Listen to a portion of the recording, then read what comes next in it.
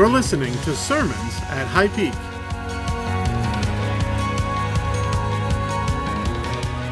A man named Eddie Chapman lived in the first half of the 20th century in Great Britain. He was a small-time criminal at first. He was part of what was called a jelly gang. And not because they liked jelly on bread, but they used gelatinous explosives to blow open safes. And that's how they would get in and steal things. And they did all kinds of other petty crime. Well, he was arrested trying to rob a nightclub one night, and he was put in jail. And while he was in jail, he met two Germans. And this was about the time that World War II was getting started. And those two Germans turned him. So when he was released, he got smuggled into Germany. He decided to go to work for the German cause, and they sent him back to England as a spy. They turned him into a spy, and his mission was to blow up a factory, an airplane factory. But instead, on his way, the British intelligence captured him. And instead of imprisoning him, they turned him back and said, "We're going to use you as a double agent."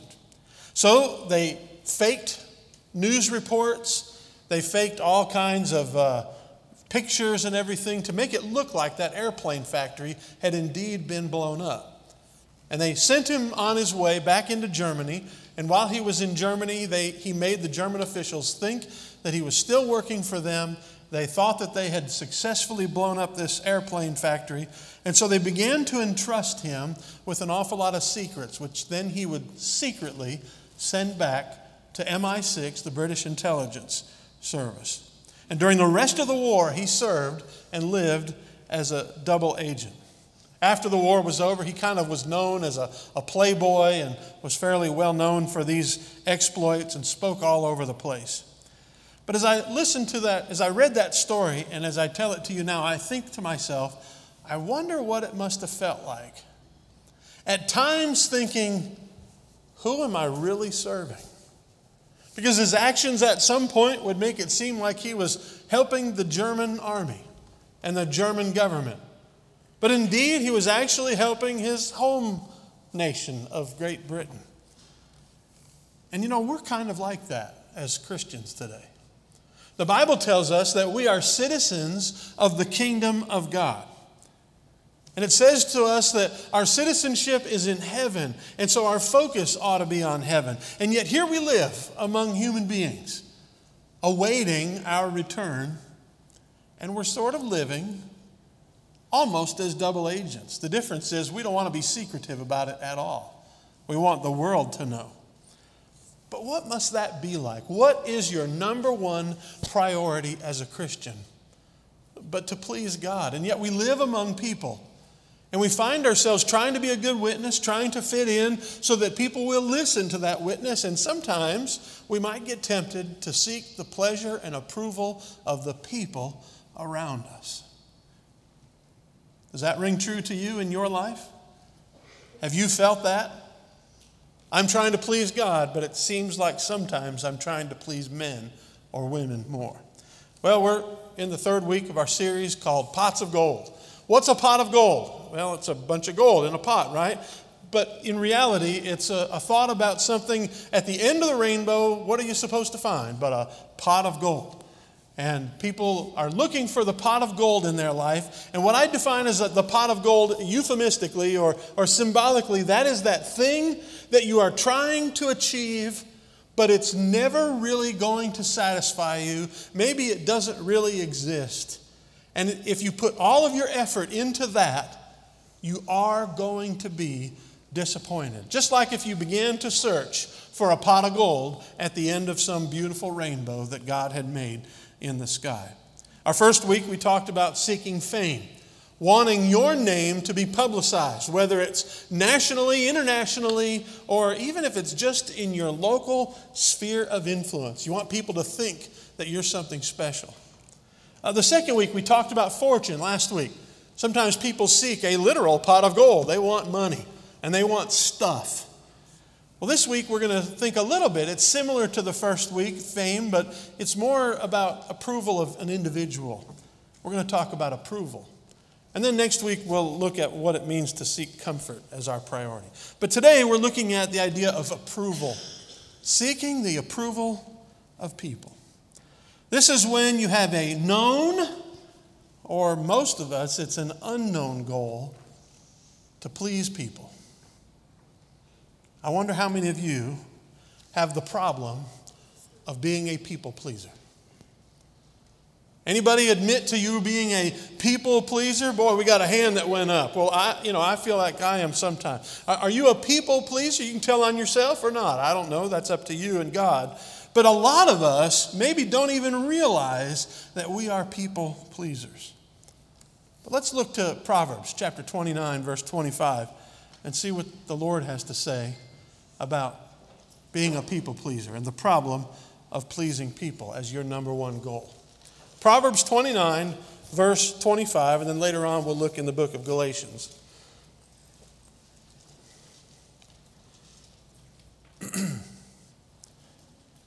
Proverbs 29, 25, I'm reading in the Christian Standard Bible, and it says this: "The fear of mankind is a snare, but the one who trusts in the Lord is protected."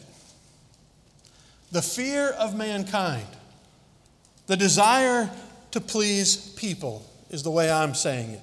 This, when it says fear, it means literal fear. I mean, you are shaking in your boots. You are trembling, concerned, and worried about what people think. And he says that kind of fear, that focus, that goal is a snare. It's a trap. This is a snare as in something that a hunter might put out in the woods trying to catch an animal. You know, I always thought of the cartoons. You know, you'd see the Bugs Bunny or Roadrunner cartoons, and they'd put out a snare, a trap. And you know, it was always had this claw thing, and you'd snap it, and the thing would come through. And of course, Roadrunner would always so fast, right through it. And then the coyote would come out, "What's wrong with my trap?" And then he'd get his big old beak stuck in it. And that's the problem, is it's a snare, it's a trap. It's going to get you. It's going to hurt you instead of helping you the way you think it might be. Craig Groeschel, who, again, is with Life Church, and he wrote about these ideas, and this inspired this message. He said that he calls this the disease to please. And it is like a disease because it infects you, it hurts you. And I want you to think about that. Whenever you think you might have an illness, you go to a doctor, right? You know, I've gone to the doctor here recently, and I began to feel kind of run down again. And I pretty much knew what the problem was, because about 2.5 years ago I went through this, and they said, "Your iron's low." And so I had to go get an infusion of iron. And I did it again 2 weeks, last week, this past Thursday as well. And today is the first day I really started feeling better. But they had to do some tests, and they had a diagnosis. And then they have the diagnosis, and fortunately for me, it was a simple treatment. But have you ever done the following? We're in the diagnosis phase. I want to see whether you have the disease to please. Have you ever pretended to agree with somebody about something that you did not believe or you didn't feel the same? Secondly, have you ever worried about what other people think when you do something that's not wrong or is definitely right? In other words, I know I'm doing the right thing, but I'm worried about what they might think of me. A lot of us have done that. As a kid, I can remember knowing that I was supposed to share my faith, but I was afraid when I'd go to my high school and think, I need to tell this person. I felt like God was telling me to tell that person about Jesus, and I thought, what are they going to think of me if I tell that person about Jesus? And I used to think, I'm so glad that when I grow up, that'll all go away and I'll never worry about that again. Still happens. I still feel that way. Satan works on me. Have you ever kept on apologizing for something even after the person has forgiven you? Or do you have a problem saying no to people? When someone's angry or disappointed with you, do you have a really hard time getting that out of your mind? Have you ever changed your behavior in order to match the people that you are around? Do you ever not feel good unless people are actively praising you for what you're doing? Do you avoid conflict, even if it means doing something you don't want to do, that you don't agree with, or that you know is absolutely wrong? But you do it. You don't want to have conflict with them. Do you ever not admit your feelings are hurt by somebody because you don't want to hurt their feelings? These are all just some questions. Some diagnostic questions. And as I asked you those questions, I hope you were listening and thinking, and if you said yes to a bunch of those questions, chances are you have the disease of being a people pleaser. The disease to please. That's the diagnosis. That's the best way to figure it out. And so what do you do when you have a disease? You go to a doctor and you want to get treatment for it. You want to figure it out. You go get a test. You find out you've got the problem. And then they give you a diagnosis. You know, some diseases are known by the name of the doctor who discovered it. For example, I know at least one or two of you, maybe more, have Crohn's disease. Did you know that was named for Berold Crohn? But there were two other doctors that helped him, Leon Ginsberg and Gordon Oppenheimer. So you might as easily just had the Ginsberg syndrome or Ginsberg's disease. But instead of the G and the O, they used the first one in the alphabet, Crohn. Some diseases, though, have a Latin name. I wonder if any of you have ever had varicella. Anybody ever had varicella? I bet a lot of you're a nurse. That's not fair. You know what varicella is. Varicella, it's the chicken pox. Who's had the chicken pox? A lot of us have had the chicken pox. Or, maybe you have carcinoma. That's a very dangerous and terrible disease. It's the Latin name for cancer. Strangely enough, it's also the Greek word for crab. I don't understand that. I guess it's because of the star formation that they call the cancer. Anyway, I bet that at least some of you have had viral nasopharyngitis. Anybody ever exist viral nasopharyngitis? Some of you have had that. Y'all better get away from her. She's had it. She said, it's the common cold. Well, I'm concerned that many of us in this room have populist idolatry. What does that mean? It means you're a people pleaser. That's Latin for people and idolatry. That is what it is. It's an idolatry of making the pleasure of people, the opinion of a person, making someone else liking you or thinking of you well. That becomes more important to you than your relationship with God the Father, the only person we should seek to please. It's idolatry. And here's what idolatry is. It's terrible, it's sinful, and it's horrible. And in the Old Testament, God punished people with death for it. Now, in the post-era of Jesus Christ and in His grace, He doesn't work with us the same way He worked with His nation, the chosen people of Israel. And so it's a little different the way it happens today. And so you kind of think you're getting away with it. But in reality, it's hurting you and it's hurting your relationship with God if you already have one. Or it's blocking that relationship, making it so He can't get through to you because you're not listening to Him, because you don't really care what He thinks. You're more interested in what she thinks or he thinks. And so we don't listen to God. Think about it. You're talking to someone, maybe you're at the water cooler. Do they still have water coolers? Everybody brings a bottle of water. But anyway, the proverbial water cooler at work, wherever it is that people gather, maybe for lunch meeting in the lunchroom or something like that. And you're having a conversation. It's a nice, pleasant one. And then someone walks up. And your friend that you're having this pleasant conversation says about that person after they leave, boy, I wish they wouldn't let those kind of people around here. You say, what? Those kind of people? And you look at the person and they're black. And you think, oh. But you don't want to cause any problems. You don't want to rock any boats. And so you just kind of go, And you know what happens? That racist friend of yours who doesn't want their kind around here now thinks you are just like them. It's because you're a people pleaser. So now you get lumped in. And they might run around telling other people, oh, Kevin, he's just like me. He agrees on this issue. You don't want to cause a problem. Would you rather have your coworkers think of you as an ally? Or would you rather have God bless you for standing up for the truth in that situation? After all, the Bible teaches it. There is nothing about race that's important when it comes to relationships. I'm not saying that race isn't important. That's foolishness. Yes, your culture is a part of who you are. We should be proud of our culture. There's nothing wrong with that. Whether you're black or Hispanic or you're Asian or you're white or you're Native American, whatever it is, it's okay. As long as you don't look badly upon other people. The Bible is clearly, expressly against that we are all equal in the eyes of God. And so I shouldn't let other people affect me.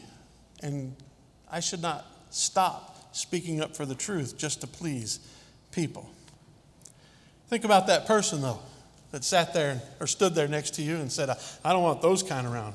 That person has just now committed 3 sins, and if you have acted without saying anything, and therefore you are equated with them. What are those 3 sins? Well, number 1 is he's a racist. And number 2, he's a gossip. Because as he was sitting there talking to you, he said, you know what, I heard that she's been having an affair with her friend. And her husband doesn't even know about it. That's called gossip. Does he know that for a fact? Even if he knows it for a fact, his job isn't to come and bring it to you. His job, if they're both believers and brother and sister in Christ, is to go confront them with the sin. That's what Matthew 18 teaches us. And then he's saying this terrible thing, and then he says, boy, I sure hope her husband finds out about it. Boy, that'd be fun to be there on that moment, a fly on the wall in their home. Now, if he says that, what's he doing? He's celebrating the sinful destruction of someone else's life. He's a racist, a gossip, and he celebrates sin. All 3 things that God said we're not supposed to do. Now, that's just one example. I could probably, if we stood here long enough and sat here long enough, we could all come up with all kinds of ways in which we let the pleasing of people cause problems in our life, in our relationships. And Proverbs says this, that's a trap. That's a snare. That person either knowingly or unknowingly thinks you agree with them, and you're stuck in their sin. Other forms of people pleasing happen, but instead we should seek to please God. Again, look at verse 25. It says, the fear of mankind, people pleasing, is a snare, a trap. But the one who trusts in the Lord is protected. I love this phrase where it says, trusts in the Lord is protected. The idea of protected means literally to be raised up. It's as if you've gone up into a high tower. In ancient days, you know what they believed? They believed that a tower, a high up place, was the best place to be when enemies attacked. Why? Because with the limited kinds of weaponry that they had, it was extremely difficult to approach a city that was high up. That's why Jerusalem, built up on a mountain, was something that was hard to attack. There were multiple attackers many times. It wasn't until 700 years or so after it was established as a nation city that Babylon was able to come and destroy it. And that's because Babylon had such overwhelming power and force. And so he says, I'll raise you up, I'll lift you up, I'll protect you. And so in that moment, when you're standing there at the water cooler and you're saying, I'm not going to rock the boat, this guy, you know, he's at least my coworker, or maybe he's the boss, and you say, I could lose my job over this. Or I could cause problems in the workplace, and then it affects my paycheck and taking care of my family. God says, don't worry about all of that. Just seek to please me, and I'll protect you. I'll make sure that you're okay. You might still lose the job. You might still get fired. You might still not receive the promotions because everybody thinks you're a boat rocker. But you know what you will have? You'll have God on your side.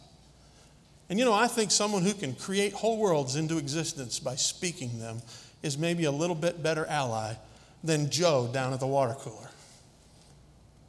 Don't you? When you think of it that way? And he promises us this. He promises us that he will inoculate us from the disease. When you have a disease, sometimes you'll take medicine or you'll have a shot that someone gives you. Now, what are these shots? You know, there are two kinds, and maybe more. I'm not a medical expert. Some of you are far more knowledgeable about this than I do. Maybe you've got others. But I know there's at least two kinds of shots. There's the one that prevents the disease, and there's the one that cures the disease. I've had both. Some of you have too. How many ever take a flu shot or a shot for pneumonia? I've never had the pneumonia shot, but I take the flu shot every year now. I swear by it, because since I started doing that, I don't think I've ever gotten the pneumonia or gotten flu. But one time I had just a little touch of it right after I got the shot, and it went away after a very short period of time. Sometimes the shot can give it to you. A small dosage can give it to you. And it prevents it. It stops you. If you begin your life to say, Lord, I want to please you, and every day you wake up to say, Lord, make this another day where I honor and please you, then all that day you can be inoculated by trusting the Lord instead of seeking the pleasure of people. And the result is you will be protected. God will watch out for you, and you won't get the disease of people pleasing. Or maybe you've already got it. Maybe you've already fallen into that trap. God says, I will take you out of it if you ask forgiveness. It's kind of like shots that some people take. You know, I've taken shots that prevent things, or I've taken medicines that cure things. Sometimes you go to the doctor and you've got some illness, and the doctor says, take this pill, and after you take it over a period of days, maybe some kind of a infection or something, and it goes away. And I bet you've taken those as well. You know how we get cured of the disease to please? We ask forgiveness, and then we beg God, please help me to please you only. And wake up every single day saying, Lord, make my goal the pleasure of you and you alone. Because it says in that verse, the one who trusts, who takes the shot, the inoculation or the pill of pleasing God, of trusting in God. The one who trusts in the Lord is protected. God can cure this problem in your life. He can take you out of the trap, free you from it all. He will forgive you. He will love you. He will give you a focus in this life that makes you focused on Him and His kingdom and not what other people think you should be focused on. Serving people is a good thing if the number one goal in serving them is serving the Lord. The problem is too many of us make the number one goal pleasing the people instead of pleasing God.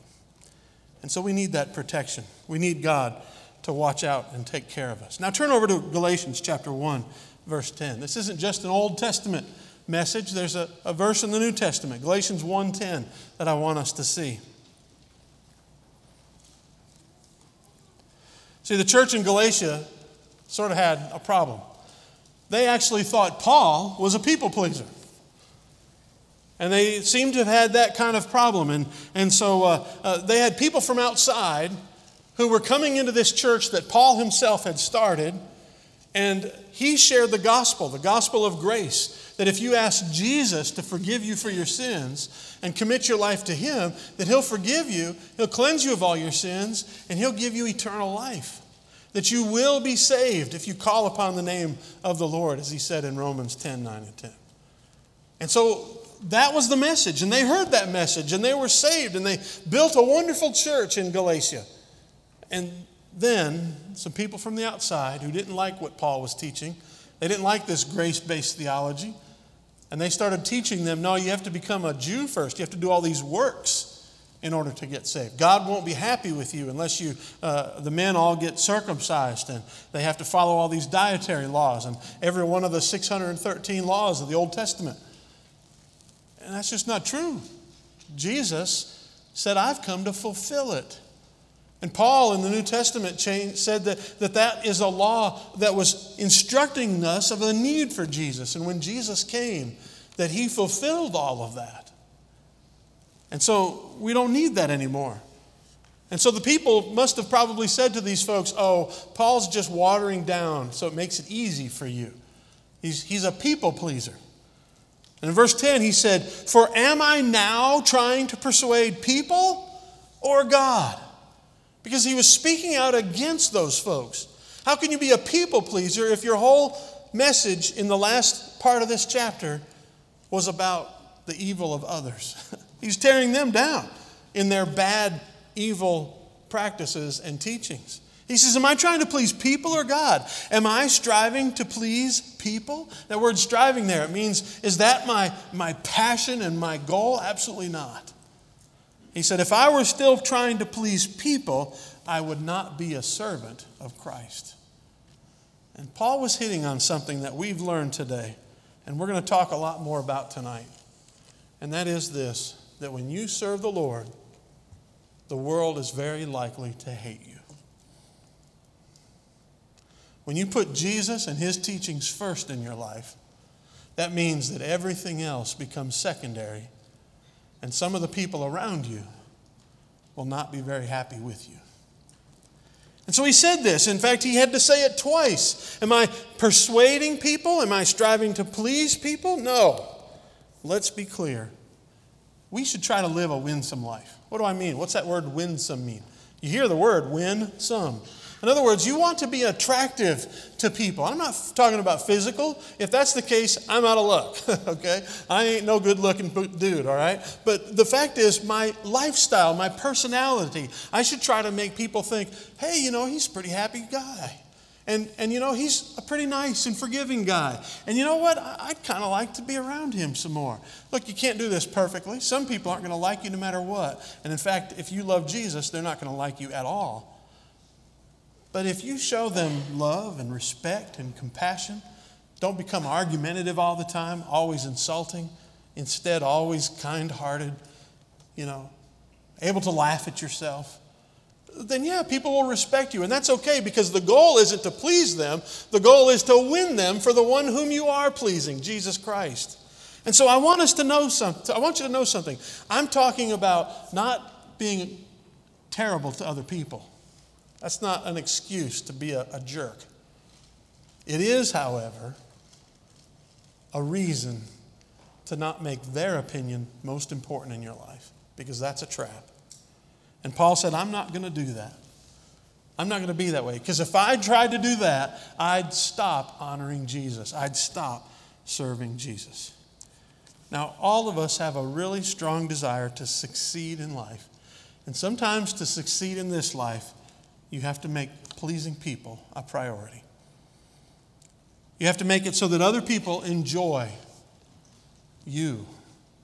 And if you're speaking out for the truth, that might not be able to happen. People won't like it.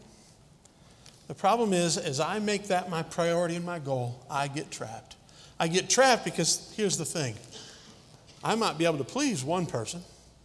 Maybe I can act in such a way that Dennis thinks a lot of me. And he's pretty, impressed by me. And he thinks, wow, that Kevin's a good fella. But then I come in contact with Tucker over here. And Tucker and Dennis don't think the same way about some things. I'm not saying this is really true. I'm not trying to cause problems in the church. Well, the preacher said Tucker and Dennis don't get along. No, that's not it. This is just an example, folks. But what if it was? And so I now have to totally change my behavior in order to please Tucker. But what happens if I meet them both? You're looking like, oh no, I told him I thought this, and I told him I believe this way, and I acted this way around him, and that's opposite of what he thinks is good. How am I going to fix this? It's a snare. It's a trap. Just please God and let him sort it all out. He'll take care of the rest. One thing I know is this. I heard someone once say, I cannot give you a formula for success, but I can give you a formula for failure, which is try to please everybody. Well, folks, that's a good quote, the second half of it. But I want to give you the formula for success. Trust God. Please him. And he will give you success. Little Charlie was given the lead part in the school musical. They were doing Charlie Brown. You're a good man, Charlie Brown. And at his school, he was excited to play the part. And after the final curtain was over, everybody thought he did such a good job. All the characters, they came out and did their bows. And then Charlie, came out. And he played the part. He had the same name, and that's why the teacher picked him. But he did such a good job that everybody stood up and they began to applaud. And he looked around the audience, and he didn't look all that happy about the standing ovation.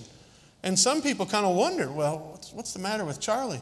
He just kind of did like this for about 30 seconds. And there he saw it. In the back corner, his dad was there. He knew his dad had to work late. He wasn't sure if he'd be able to make it in time. But his dad snuck in just before Charlie made his first appearance on stage and was there for the whole thing. And his dad, with a big beaming smile, so proud, clapping louder than anybody, whistling every once in a while. And then he looked at his son, he made eye contact with him, and he gave him a wink and said, "I'm proud of you." He whispered the words, "I'm proud of you." And when that happened, little Charlie just started beaming because he had the pleasure of his father. John Ortberg said this: "To truly care for people requires not caring too much about their approval or disapproval." And that's true. To truly care for people, you have to show them the love of Christ and make Jesus number one in your life. The great Brother Lawrence, who lived hundreds of years ago, said this: "Let us think often that our only business in this life is to please God." Let me tell you, those two thoughts, those two ideas will free you from the trap, the snare. And so let me make this the final one, the inoculation, the cure, the formula for success. Please God. That's it. It's that simple. Please God.